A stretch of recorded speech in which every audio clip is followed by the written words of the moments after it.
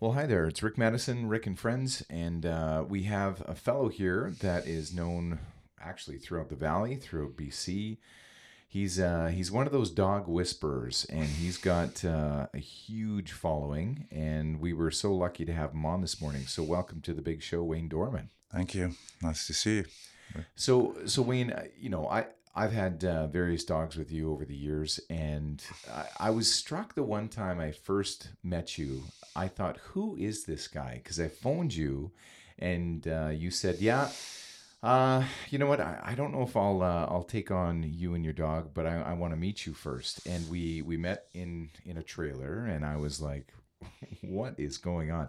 And you asked me a bunch of questions. You said, how do you feel about this? How do you feel about that? And I thought I was just getting my dog in for some training, but you were interviewing me as well, and I thought that was really interesting. So, do you still carry on that kind of vetting process when you have a new client or something?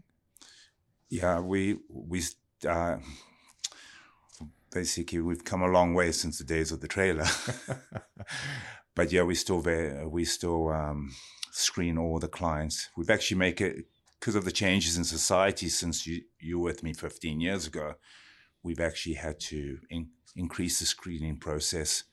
And no fault of yours or mine, it's just the way society's gone.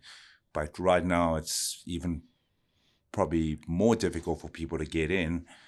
And the reason for is insurance companies, and we can get into that later. But we're not the adjusters, we don't write the insurance policies. And we have to be very careful how we bring in dogs into our system, and also for people to be comfortable when they're working with us and their dogs too. So the vetting situation is actually more intense. So that's so. Let's talk a bit about what got you into this, because you're clearly very good at it. When did it kind of a light bulb go on that this is something I should probably be doing as a business? Okay. Well, my background is actually hotel management. So I was raised in the hospitality industry since I was in diapers, restaurants, fish markets, fishing boats. So that's because of my dad's background. And I went to hotel school in Switzerland, and I studied there in Montreux. And so I came to Canada in the hotel industry, working for the Joe Fortes, for the Western hotel chains, Marriott.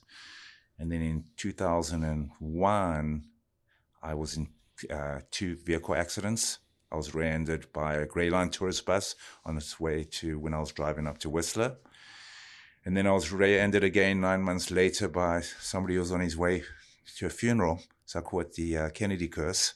So I was actually ended up on disability for 22 months. And in 2002, Caesar Malone wrote his first book, Caesar's Way. Because I had an English beagle at the time called Kingsley. And because of the car accidents, I had a very hard time walking him. So ICBC afforded me the care that I could get for him of dog walkers and getting training for him, because when you're on disability for 22 months, which I ended up with, it was hard to meet his needs. Mm-hmm. And during that period, he actually, because I lived in Kitsilano just before I came to Kelowna, it was very hard to get control of him. And I knew about beagles, but he had a nose attached to his body. And when you have a beagle, they're actually the number one lost and found dog in North America. And people don't understand that because they are independent in a way. They love to track. So he'll be like one day on Kitsilano Beach at the nightclub, the dog park, because it was an open area like we did in South Africa. We took our dogs always to the beaches in South Africa. But in Africa, they stay with you, most of the dogs that are trained. With Kingsley, you'll be on Kitsilano Beach, and then you'll be in Spanish Banks.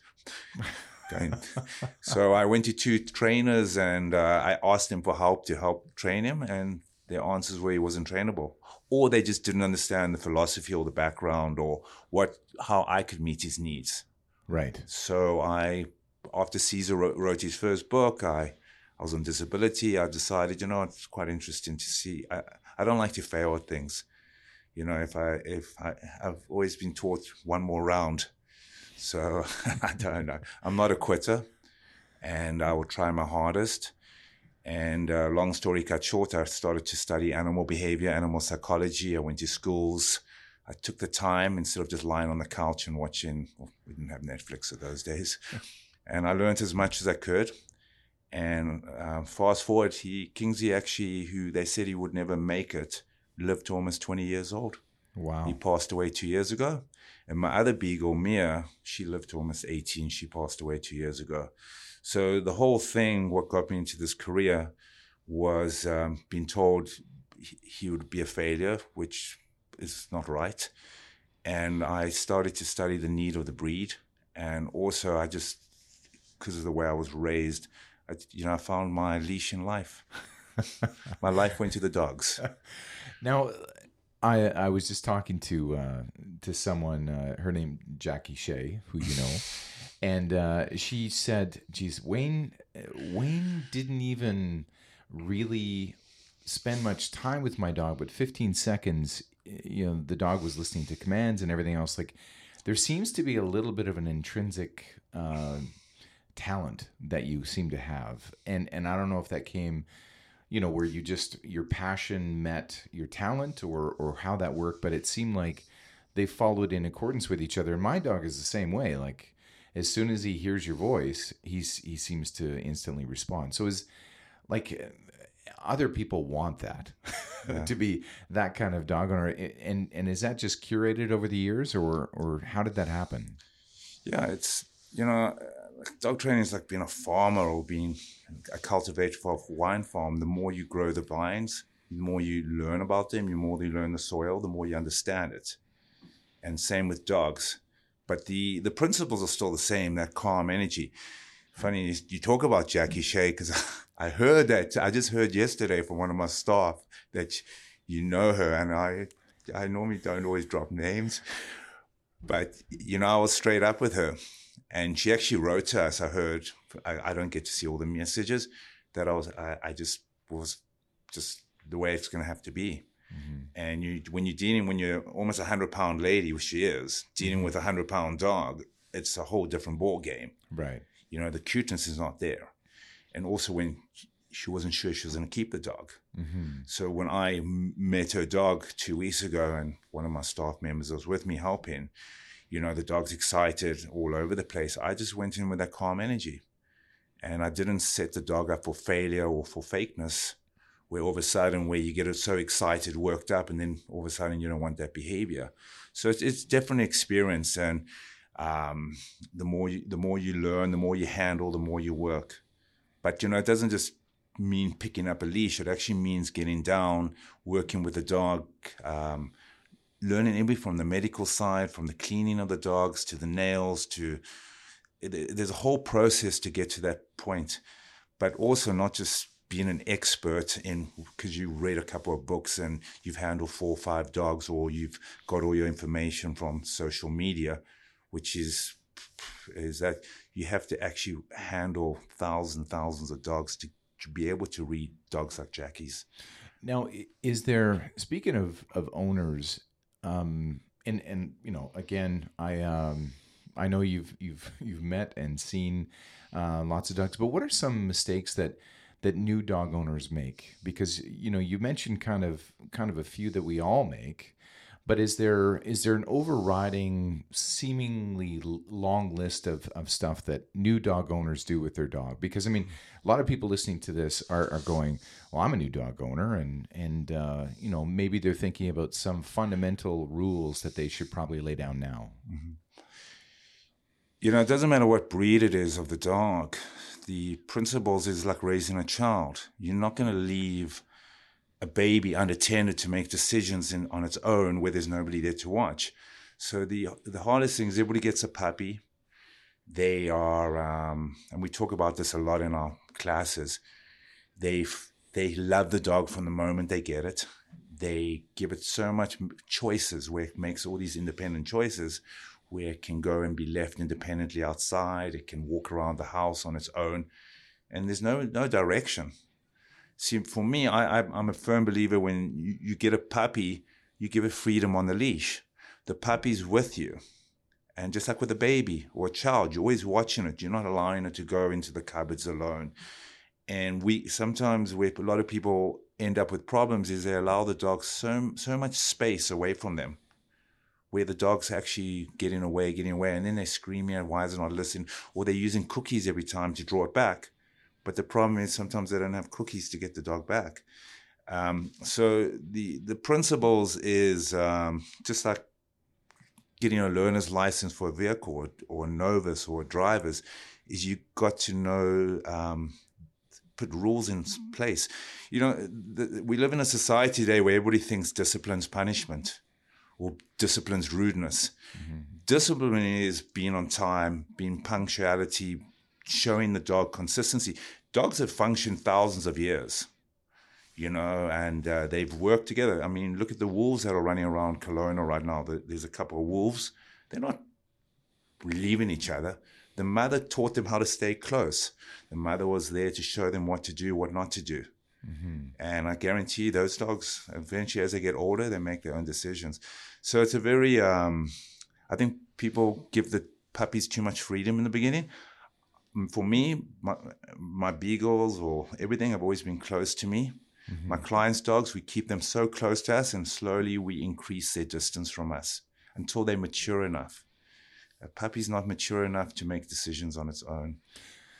And it seems to me like you tend to, because I was watching in advance of this show, I was talking, I was reading a book about Cesar Millan, and then I was also watching his show, and he was talking about the pack mentality and, mm-hmm. and how owners, and again, going back to your comment about discipline, owners don't seem to acknowledge or, I guess, gravitate towards this pack mentality, and they almost want it to be like another small person, not a dog, and they don't have that.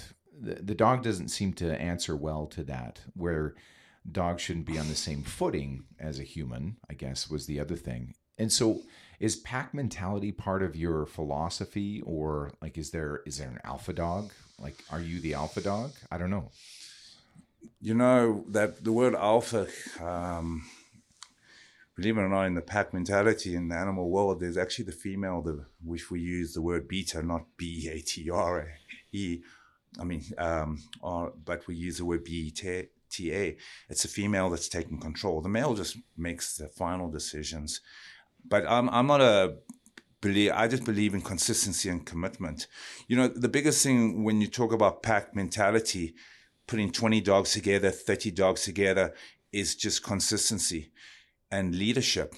Now, one thing I've always tried to teach my clients is leadership, friendship, partnership, mothership, relationships. The last 4 letters is ship.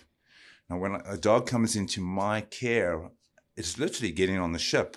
Think of Titanic. Everybody got on the Titanic. That's a horrible metaphor, but sure. I know. And everybody trusted the Titanic. Mm-hmm. But was there good leadership? The thing was there consistency and commitment, which leads to trust. So when we take on a dog, and it doesn't matter, you know, this alpha thing, whatever, the dog might listen to you in the moment, but when you transfer him to somebody else, that person might not have any leadership skills. So the thing is, consistency and commitment leads to trust. That's why you came back to me. Mm-hmm. I've always been consistent with you. I've always shown, when your dog's Hobbs was in my care, I always try to show commitment and consistency, which leads to trust, which will lead to friendship, partnership, relationship, mothership. You can name it. Relationships don't last when there's inconsistency and that. So the thing with the alpha and all that, it's just keep showing the dogs what to do. And it's called patience and persistence. Mm-hmm. When the owners aren't patient, the dog wins. Right. And you often talk, and I've heard you say this on different outings, is, okay, well, not every day is going to be perfect. And you often talk about, you know, this is one of those off days for the dog, and they're allowed to have those. And so it's interesting when I've been to your class and a dog is maybe acting out, you get it to a place where it's still good, like it's still a good environment, but they have different levels of good. on that particular day, and you're patient with that. And I think a lot of dog owners expect that, every single day, every single time is consistent, and it's really not with a dog because they're another organism, really. No, I mean, like humans have good days and bad days, dogs too. Maybe the dog was fed too much. Maybe the dog has gone to the vet 2 days before. He's still sore from the vaccinations he took. Maybe it was at the groomer. Maybe something kept him awake the night before. He had a bad dream. So, there's good days and bad days. We see it all the time. In the last week, I could write a book on things that have happened to dogs where the owners left the dog in care of somebody else. The dog was hiking with these people and the dog suddenly dropped. He had a bad day. He could have got into something or he wasn't feeding well and they had to carry the dog back. Now for the next few days, this dog's whole temperament and disposition and everything's going to change. There's good days. Just like sports people have good days and bad days. But you always have to go back. I say every class, look at the positives and the negatives. And, if you can walk in a straight line every day, good for you, but it doesn't mean your dog can. And, but there's a lot that goes in, as you know, I have 12 employees, staff, they're all from different backgrounds and they're all clients. So I think, Dana, I have a psychologist as a client. Really? I have a human resources. And these people work for some of the biggest companies in North America. And they all come to me as clients. And, I have a school teacher. I have students. I have a retiree. And they all bring some value to remind me if I'm having a bad day. And it's amazing. So where I go is one of my associates, Brett Richards, she's actually a psychologist, a counselor. And we compare dog training to like a bottle store, a liquor store, and you go in there's lots of choices, just like choosing a dog.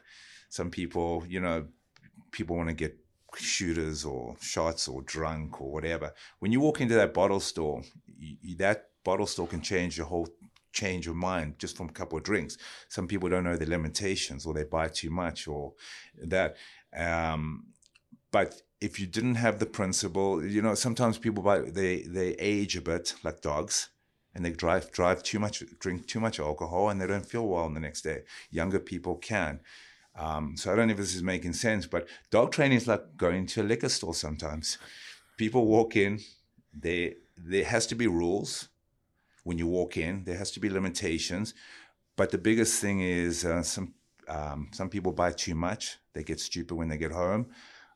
It's the same thing with the dogs right now is sometimes like Christmas, people have these huge parties. The dogs jump in, getting presents. Christmas ends. People go back to reality. Now they've taught their dog a behavior.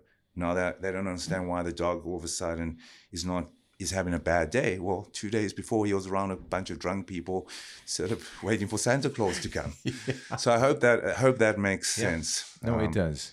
Is there a breed that or breeds, I guess, that are especially more difficult to work with? Because I mean, I've read the most intelligent dogs, and the most intelligent means they fundamentally know what they can get away with. They know how to run things. Like there's I remember shepherds, blue heelers. I mean, there's different dogs that have really incredible intelligence. Does that make that harder as for a dog trainer to work with a really, I mean, lots of gray matter? Is that tougher? It's we have this thing called meet the need of the breed, especially during COVID. Everybody was getting border collies. Everybody had to get border collies in Australia. People in there, all walks of life. And it made it very hard because some of the people didn't meet the need of the breed. Or there was a lot of overbreeding. Nothing wrong with the owners and their work ethics. Some of these dogs were like ticking time bombs. They had overbred, which means that they were being sister, brother, everybody's breeding in, and all of a sudden there's like we can name one dog that was coming from a certain breed that's way out of not in Kelowna. Mm-hmm. They were literally, every dog was literally ready to kill any other dog. It had nothing to do with the training, the owners. They'd been to also other trainers. These dogs had certain things going on, their testosterone levels, their breeding things, their systems, and they were hard to train. But at the end of the day, no dog is hard to train if they're a good fit to the family, and that's always been the hard thing. A lot of people choose a dog because they love the looks. It's like a relationship, pretty handsome, until you get to meet the thing inside. But that's been, I don't find any dog, if you meet the needs. Sometimes people overtrain their dogs, or they're doing too many sports with their dogs, and the dog can't even learn. Before he's learned, it's like a child that is doing 10 different types of sports a week. How did he get better at the one sport when he's been taught something else? Right. And so any breed, it's a very political kind of thing, because you favor one breed, somebody goes that. But as I said at the beginning of this conversation, we don't make the rules when it comes to liabilities. Touch wood, and I'll touch wood on this because superstitious in this one. My insurance, and I've never had to put a claim in the last 16 years, has, in some 4 years, has literally gone up 400-500% because of negligence, bad ownership, people using these nightclubs, overbreeding. So many years ago, somebody that you might know owned I'm not going to drop her name, but she has hybrid wolves. Very good owner. Never had a problem with these dogs. The insurance company did not want to insure hybrid wolves or pit bulls or that. And if I can't get insurance to insure these dogs, I had to actually I had to bring in a lawyer. I had to reword for the adjuster my insurance to meet the needs of these dogs. That's why we have strict policies where if you're going to bring me a certain dog, you're going to have to do my behavior classes. Because the insurance companies are getting so tired of having to pay out and that. So where we go this is a lot of people are taking certain breeds of dogs to these dogs that were bred to take pain. I'm going to say the Argentinian Dogo. He's a fighting breed. Mm-hmm. He's literally like a runaway truck. When he gets into a fight, I mean, you can take a knife to some of these dogs, and they were bred to basically to fight till the death. Now, when they get into fights in these dog parks, or they're dominating, they're learning, number one, to fight, and number two, it's registered in their mind. Number three, it's very hard to break these dogs up. Mm-hmm. And people are, once again, why are the owners taking such dogs? That's not socialization. Socialization doesn't mean to force your dog to run up to strange dogs and jump all over them. So once again, it's education. When you choose a breed, it doesn't matter how difficult it is to own the dog. What's difficult is to train the dog.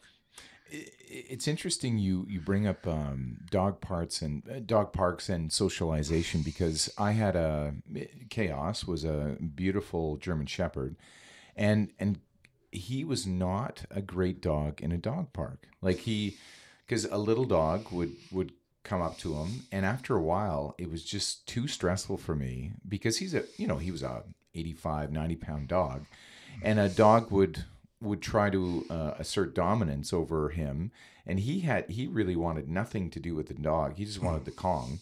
That's all he wanted to play with. But it seemed like dog parks are almost counterintuitive to what you think they are. They actually have this, you're right, it's like a free-for-all. And I think a lot of dog owners show up there thinking certain things are going to happen, and then something else happens. You're not an advocate, I would say, for a dog park. No, look, dog parks to me are like, and it's amazing how many people use the saying. I've always said for over 20 years, dog parks have always been like nightclubs. They're also like bottle stores for everybody. Liquor stores, I should say. Sorry, South African. Dog parks are nightclubs for dogs. There's no bounces, no rules. You go to a dog park and you see, or even certain places that take 60, 70 dogs, you put 8 or 9 dominant dogs into a dog park. And you got some person who's got a good dog. What's that dominant dog doing? He's looking to go dominate other dogs. and the owner's sitting there talking, not watching, and that dog's learning a behavior. Now he goes up to another dominant dog, and they run. It's like going to a bar, and all of a sudden, two heavies are there, and too much alcohol, too much testosterone, guaranteed, and it goes down again to principles. And so dog parks have the dog. If people could read dogs' body language, all that. But, socialization is like going to the airport. You socializing at the airport. You're not jumping on everybody because you got taught at a young age. A lot of people don't teach these things. They force it onto the dogs. And I get a lot of business from dog parks. Or I see good dogs going that were good. And they're very good at dog parks. All of a sudden, their testosterone levels are changing. They're intact.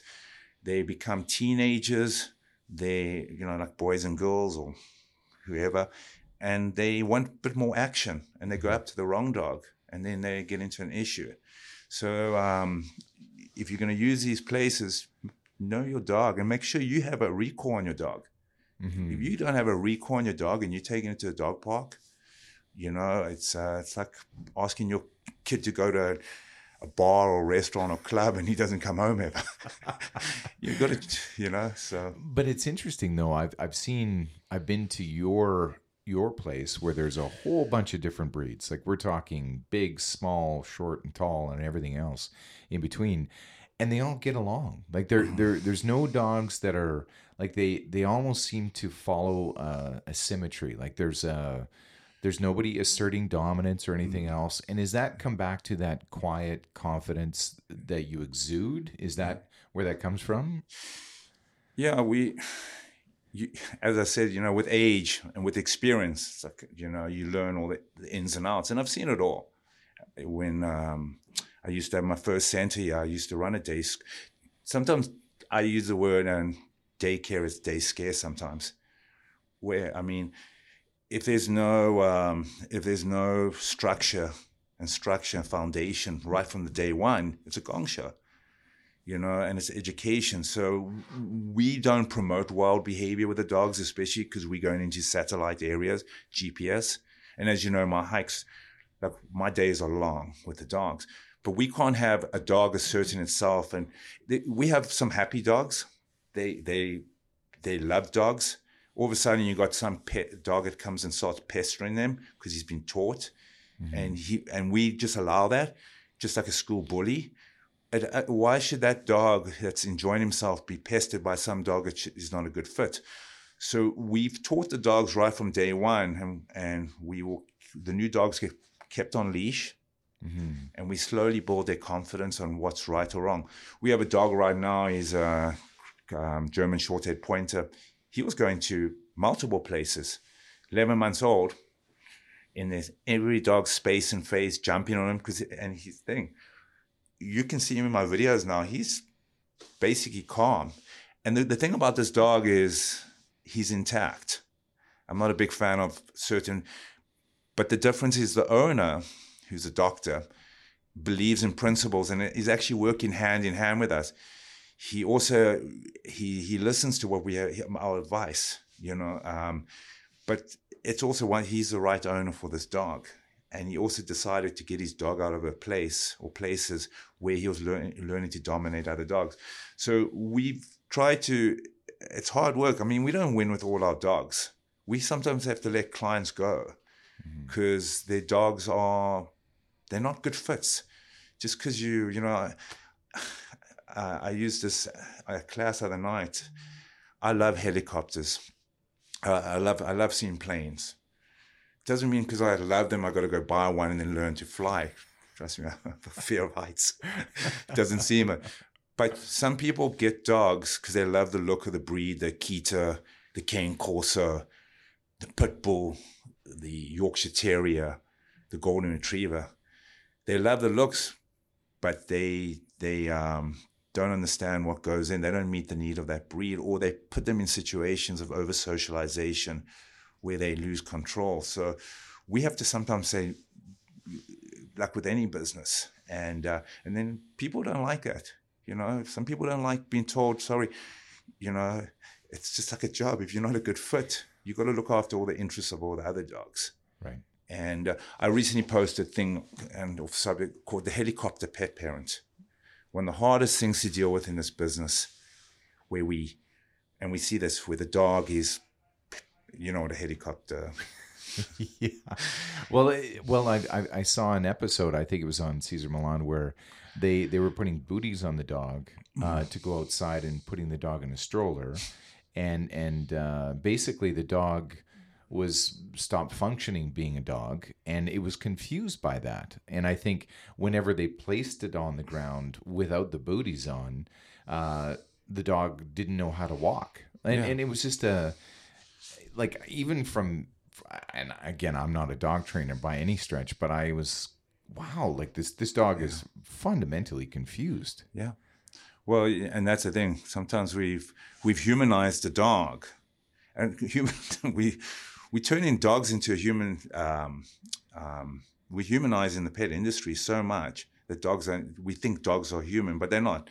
I've never seen people. Well, there actually are some clips on YouTube of people thinking they're dogs, and people laugh at that. Mm-hmm. If you Google YouTube, and actually I just had to think, because a lot of people have these influencer pages of their dogs and their dogs on counters and opening doors and going through cupboards, and it looks fun for the likes. But if you see a human doing that, and there's one guy thinks he's a dog on YouTube, and he thinks his thing. People laugh at that. Mm-hmm. And they laugh the way the dog's acting, dressed up, barking, all this. And I'm thinking, but people allow their dogs to do that too. It's wrong. So yeah, the booties, all that. We have a dog in our care right now who just came in. He was running around the garden, the owner's garden or something. He cut his paws. He has to wear boots. And he's used to it. But they never did that, the stroller. So that we have another dog last week who... Somebody heard where the dog was hiking and caught his toenail or something on his paw on something and cracked the pad. He's wearing a boot. The boots have a place. And but yeah, I mean, I always say, would you do that to yourself just for the fun of it? No, I don't want my dog to feel that, because I have insecurities, that they have to feel insecure just for the picture. Mm-hmm. So I hope that makes sense. But, there's a reason to use the booties, the stroller. We have clients. We had 2 clients, sadly. They lost their dogs right now. The dog was 17, 18. They use strollers. They had to. Mm-hmm. Why should a 7-month-old dog be walking around in a stroller? I mean, I see people carrying their 80, 90-pound dogs in public. They carry them. Mm-hmm. It looks so odd, because they think the dog might get hip dysplasia for walking. Well, then shorten your walks. Yeah. Don't carry your dog because you're taking him to a level. But it's just, as I say, sometimes for me it called common sense. Mm-hmm. But it's hard because, I mean, some people... the thing with it, separation anxiety is one of the hardest things to deal with in my business. And it's not because the dog has separation. It's the owner that had separation to separate themselves from the dog. Right. I mean, it's that. And it all leads down to training. I want to go back to that, and we'll take a quick break, but I want to talk about that separation anxiety, because I think that is a big one that you have to tackle. We'll be back in a bit with more Wayne Dorman. First, let's talk a bit about sponsors. We have D6 Print Studio, great printers. They'll do anything you want. They'll make a sign. They'll wrap your vehicle. They'll any sign, any size. Doesn't even matter. Any size, okay? Actually challenge them. Say, I want to cover a building. Let's see if they can come up with that. Next up is Pereira. They have engagement rings. If you want, and you know what? They don't even just have engagement rings. They have other gifts as well. The best gift is unexpected. Try it. She'll fall down on the floor laughing and crying, I swear. And then the other one is KelownaNow.com. Thanks to our good friends at KelownaNow.com. They're always searching for great news, and it's up to the minute, 24 hours a day. Back in a bit with more Wayne Dorman. Okay, we're back with Wayne Dorman from Dogsies. And so we left it off with separation anxiety, and I want to talk about this. And I also, like, I'm jumping around, my head does that sometimes, but um, separation anxiety would be really, really tough to, I guess, train out of that, because that's an emotional bond, isn't it? Is that part and parcel with separation anxiety with a dog? Yeah, I mean, it's basically where the owner feels guilty, not the dog. Or they, and we see this a lot. People take a dog at 8, 10 weeks, sometimes earlier. They'll bring it home. They have ripped it away from the dog's basically real mother. And they bring it home, and then the dog's whining, crying, and the owners will feel bad, put it in the bed, all this, or won't leave it. Won't even leave it when it's sleeping. They'll just stay with it. And then what happens, because the dog, as you spoke about pack mentality earlier, dogs are packs. Mm-hmm. They want to be with their owner, or the owner will say to the dog, goodbye, have a good time by yourself. That good word, goodbye, we never use, because the dog associates goodbye to leaving, which causes separation. So when you have a baby, they cry to sleep, you leave the room and all that, and you build distance over time. But or what happens is the owner, and we see this a lot right now, people getting puppies, they're with the puppies for a month, every day, 7 days a week. They take time off work. They never give the dog time on its own. Then they want to go on vacation, so they leave them in a kennel. What could possibly go wrong? And the dog, nobody's there to cuddle or nurture. So separation, it's hard. You have to build it in. But, when you do mental and physical exercise with your dog, mental stimulation, where you play games, when you play and train, where the dog's so tired and he falls asleep, and you basically, you get him so tired that he falls asleep in his crate. Now there's this whole thing, crates are bad, crates are wrong. I love crates. Crates mean brain break. Mm-hmm. We have so many clients that argued with me that their dogs would never love crates. And I asked the clients, I don't know if you've ever seen the movie Crocodile Dundee, where he slept on a floor. You can sleep anywhere. I can sleep anywhere. I don't mind sleeping on floors. But most people sleep in a bed with a door. They sleep in a big room, a crate. Your house is a crate. There's walls. Yeah. Well, the crate it actually improves your training 100%, because you know where your dog is at all times. And, as long as it's not used as a punishment. Right. It's a discipline, a bed. When we send kids to the Montessori's or these building blocks, there's structure and rules. And when they're tired, somebody's sitting in the chair watching them, but they're all sleeping. So the separation anxiety is one of the hardest things to break, because people do get on with their lives. And then all of a sudden, the dog is not number one anymore, or he's not too cute. And I always say, don't use the word goodbye. It's a negative. Use that for humans. Some people are like, goodbye, great, I don't need to see you again. But dogs, especially a loving dog, love your dog, spoil your dog, but believe in principles and persistence and patience. And the crate can be where you can feed your dog in it. You can let it play inside there. But you also have to be fair to the dog. Don't lock your dog up for 22 hours a day in the crate, or use it as a punishment because you've got guests coming over. Dog goes in the crate because he doesn't know how to behave, because it get the dog excited. Well, tell your guests to behave, number one, around the dog. And number two, put the dog on a leash and let him learn from those interactions. Mm-hmm. All my clients are told what's going to cause separation is locking your dog away when there's guests coming. Let the dog be like a service dog. Tether him to you. And this technique's been around forever. So it's not, it was taught to me, it's been around for 60, 70, hundreds of years. Let's talk a bit about the bed. So a lot of dog owners think, okay, this is a great connection time. I'm going to bed. I'm going to have the dog. And some people have the dog sleep overnight, which I fundamentally, I'm not on that same page, because I believe dogs move around at night, and it would just create a whole bunch of bad sleep habits for me. So Is that part of like do some of your clients sleep, with the dog sleeps in the bed? You know, I was raised with dogs. You name it, I had it in South Africa. We were, as kids, my dad didn't allow the dogs to sleep on his bed, but we were allowed to sleep with the dogs on the bed. But once again, they knew how to use a crate. They knew all that, so it was fine. And as they got older, but a dog that doesn't listen to his owners, that jumps all over the couches, jumps all over the bed, the owner, he should be not be. He should be invited on the bed. Everything's by invitation. In my career, and I remember a story in Nelson where the woman left the dog in the bedroom and nobody was allowed in the bedroom. She went on vacation and she had somebody come in and they phoned me, and this is Nelson, because they didn't have SPC, they didn't have any rescues at the time.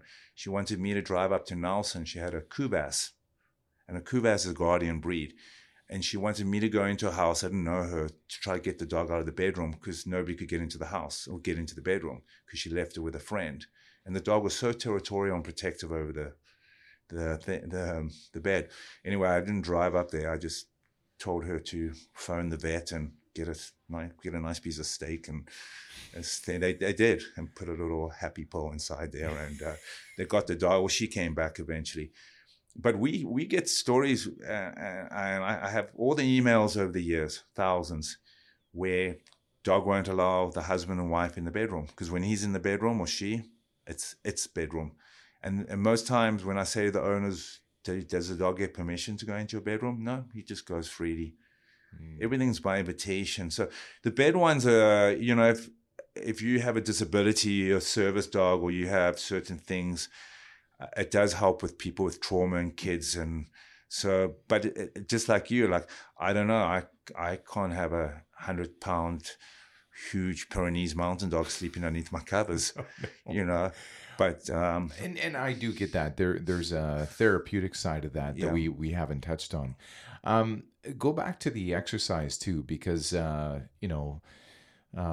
lovely wife Jen, she walks the dog twice a day, and there's times when I really don't want to walk the dog, and because I'd rather go 60 miles an hour in most days, but it's a fundamental part of a dog's existence, isn't it? Is that exercise, because a tired dog is an obedient dog, I think.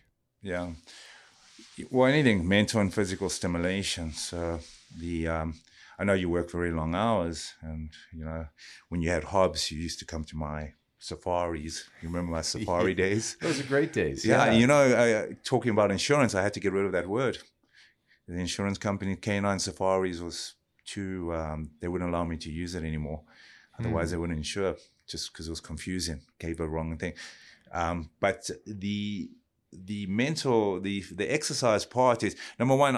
You come to all my classes. We get order, and we have some big classes, and people go, wow, all those dogs together.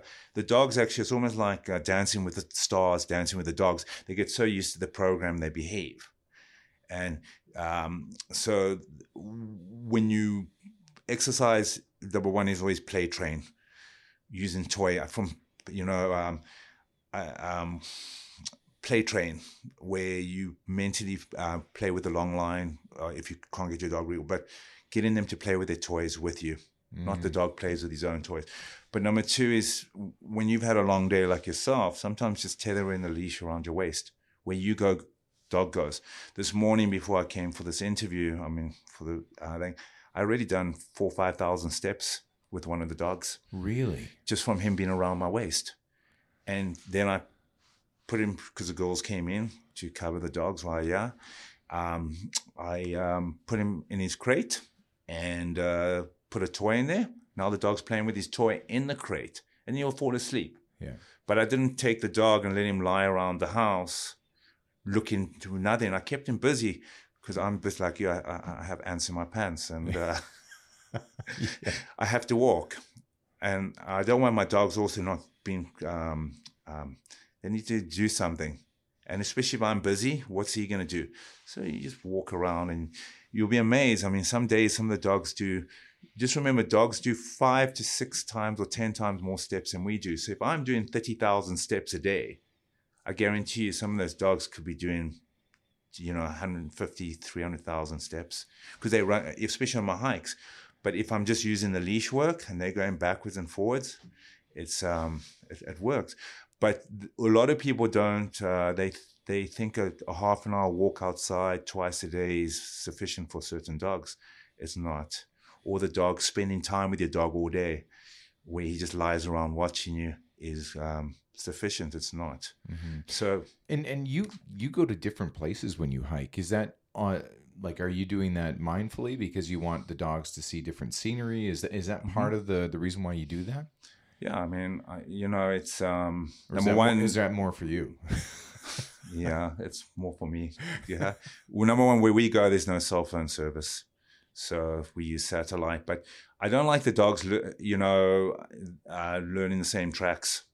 Also, sometimes the tracks can sit there for three or 4 days, the scent. That means when you've got a huge pack off leash, they're all sitting there sniffing, sniffing, sniffing. When we walk, we walk. We're not hesitant. I don't want an iPhone dog on my hikes. Like people, they're always looking down on their cell phones all day, never looking up. Mm-hmm. So we sometimes see a lot this where people are walking with their harnesses on. I saw this last night when I was on the way back from my appointment. Somebody was walking the road looking down on his cell phone, and the dog was everywhere. When we walk, so we call it iPhone dog, where people have just allowed the dog to scent, do this and that. And then as soon as they take them off the leash, the dog never follows them because the dog's so used to looking down, sniffing, and the owner's calling. So why we change our routes all the time is that the dog's actually learning new experiences. And when they find a new scent, I can say, leave it, let's go. Leave it, let's go. But when they're on the same trail, the same neighborhood, it becomes boring for them. They don't learn anything. The biggest fault people have with dogs is they take them on the same route every single day, especially puppies. It's from studies that you should introduce your puppy to at least 50 to 60 new locations in the first 100 days of its life. Really? Yeah, it's from studies. Because then I love to travel, but my dad taught me to travel as a young kid. And, some people, so the more because everybody says, well, they get a puppy or we have to take him to the dog park. We have to socialize him. You socialize every day. You're walking past people. There's forcing the dog to be in another dog's space or face or people that have to touch your dog. I mean, one of my friends, he's got 11-month dog trainer, very, very good dog trainer. He's got an 11-month-old lab.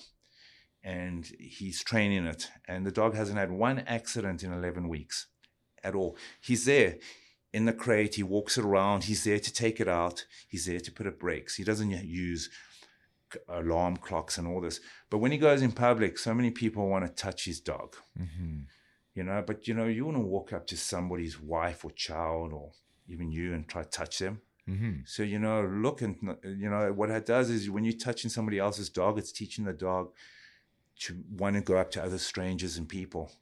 And I tell people, sorry, my dog when George, my beagle, he will surrender to me. When he's in public, he's not interested in people. He loves people.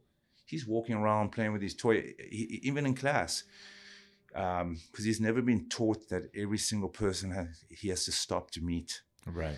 And so when you're taking your dog to these pet shops or these Winners or Michaels, walk them around, but don't stop for people, because what you're doing is you're teaching your dog it has to stop every time it sees a stranger. That's a great point. I want to go back to this, the harness part though, because you've been a big believer, I think, in a collar, because I think it communicates more to the dog of where you want it to be and where it's comfortable and that kind of thing. And harnesses, I think, are tougher to communicate where the dog's supposed to be. Is that correct? Yeah. Once again, it's, there's so many internet, Google, Dr. Google opinions out there from everybody. When you've worked with and handled and observed 20, 30,000 dogs, and you've seen some of the best trainers in the world, harnesses, I love them for tracking because they're used to pull. Mm-hmm. Sled dogs, they're used to pull. We use a leash called a transition leash, which we put over the schnauz. It's not a muzzle. It's not this. We have doctors, vets, psychologists, psychiatrists, Supreme Court judges. They all use the transition leash because it takes pressure off the trachea, the esophagus, and the thyroid gland. But it also works the brain. When you have a harness on the body, you work in the dog's body, and then people have to sit there with their cookies all the time.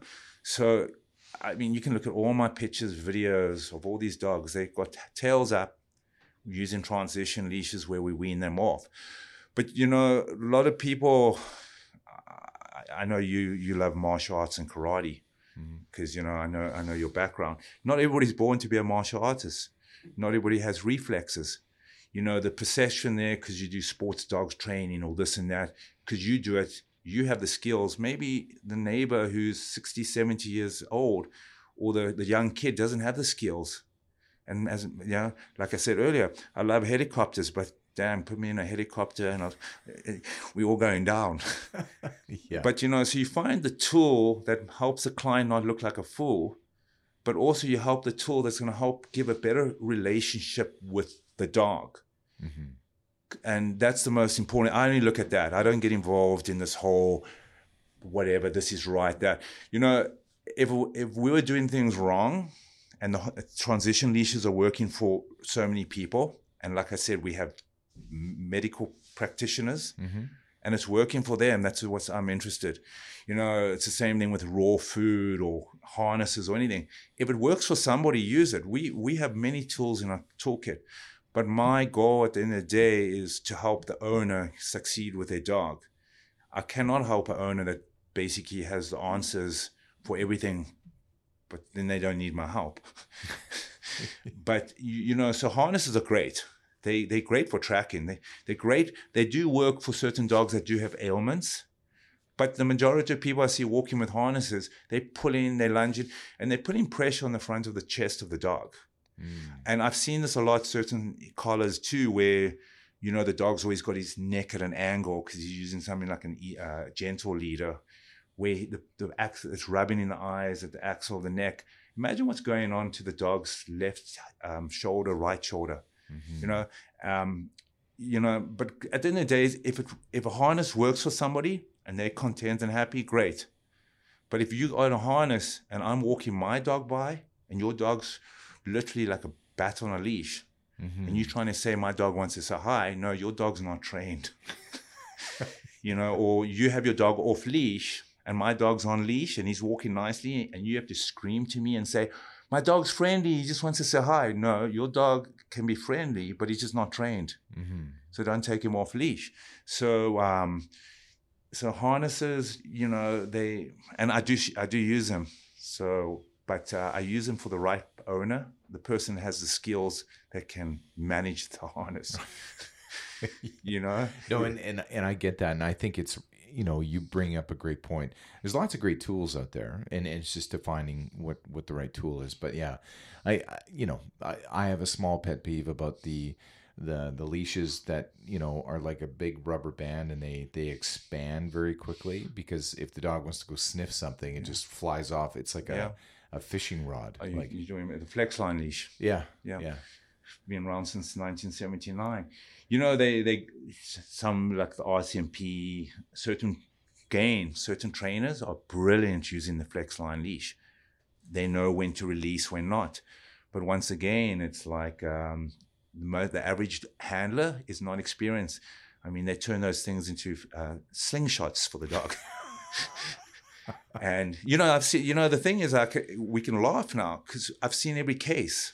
When I started, I thought and don't get me wrong, when I started, I had all the toys, all that. I jumped into the North American baby, the dog, buy 100 toys. You know, one of my clients the other night, she's a very well-known, powerful lady in the legal world, and very powerful, you know. And she's like a pit bull, the real pit bull, and not brilliant lawyer. And I mean, cases. She's argued major cases all over North America, and she's in my class. And she said to me, and it was on video. We make videos of everything for the right reasons. And she said, my dog will never bring the toy back. And I go, why? And she goes, he doesn't like toys. He'll pick them up and then run off. And then I go, how many toys do you have around the house? So I think she said she has a lot. I'm going to say she had 60. So the dog's like 60. And I said, well, how many pairs of shoes do you have lying around the house? I said, do you have 60? Do you get to play with them and wear them every day? You lost track and you want a new pair. So I brought out a toy. I put the dog on a leash, threw the toy, and he brought it back. And then I took the toy away. And I said, that's it. I won. I said, for the next 2 weeks, I want you to put all the toys away in the house. And you have one toy. Mm-hmm. And you bring it out to play with the dog. Don't let the dog play with it on its own because you'll get bored. And obviously, her message at night was it worked. But she's not giving up her 60 shoes, she said. But she did. She wrote that. And the thing where I'm trying to go is that harnesses, toys, all that, if they're used correctly. And when George or my staff finish it, they play with the dogs, they put the toy in the cupboard. The only toy you'll ever find lying around my home is a food cube where he can play and he can roll food out, right, called a Buster Cube, which I've used over 20 years. I mean, that's the thing. It's... but at the end of the day, what works for me doesn't always work for everybody. So I try to find solutions. But also sometimes we know, and, I say that when clients are winning and they are working with their dogs and they get results and they stop,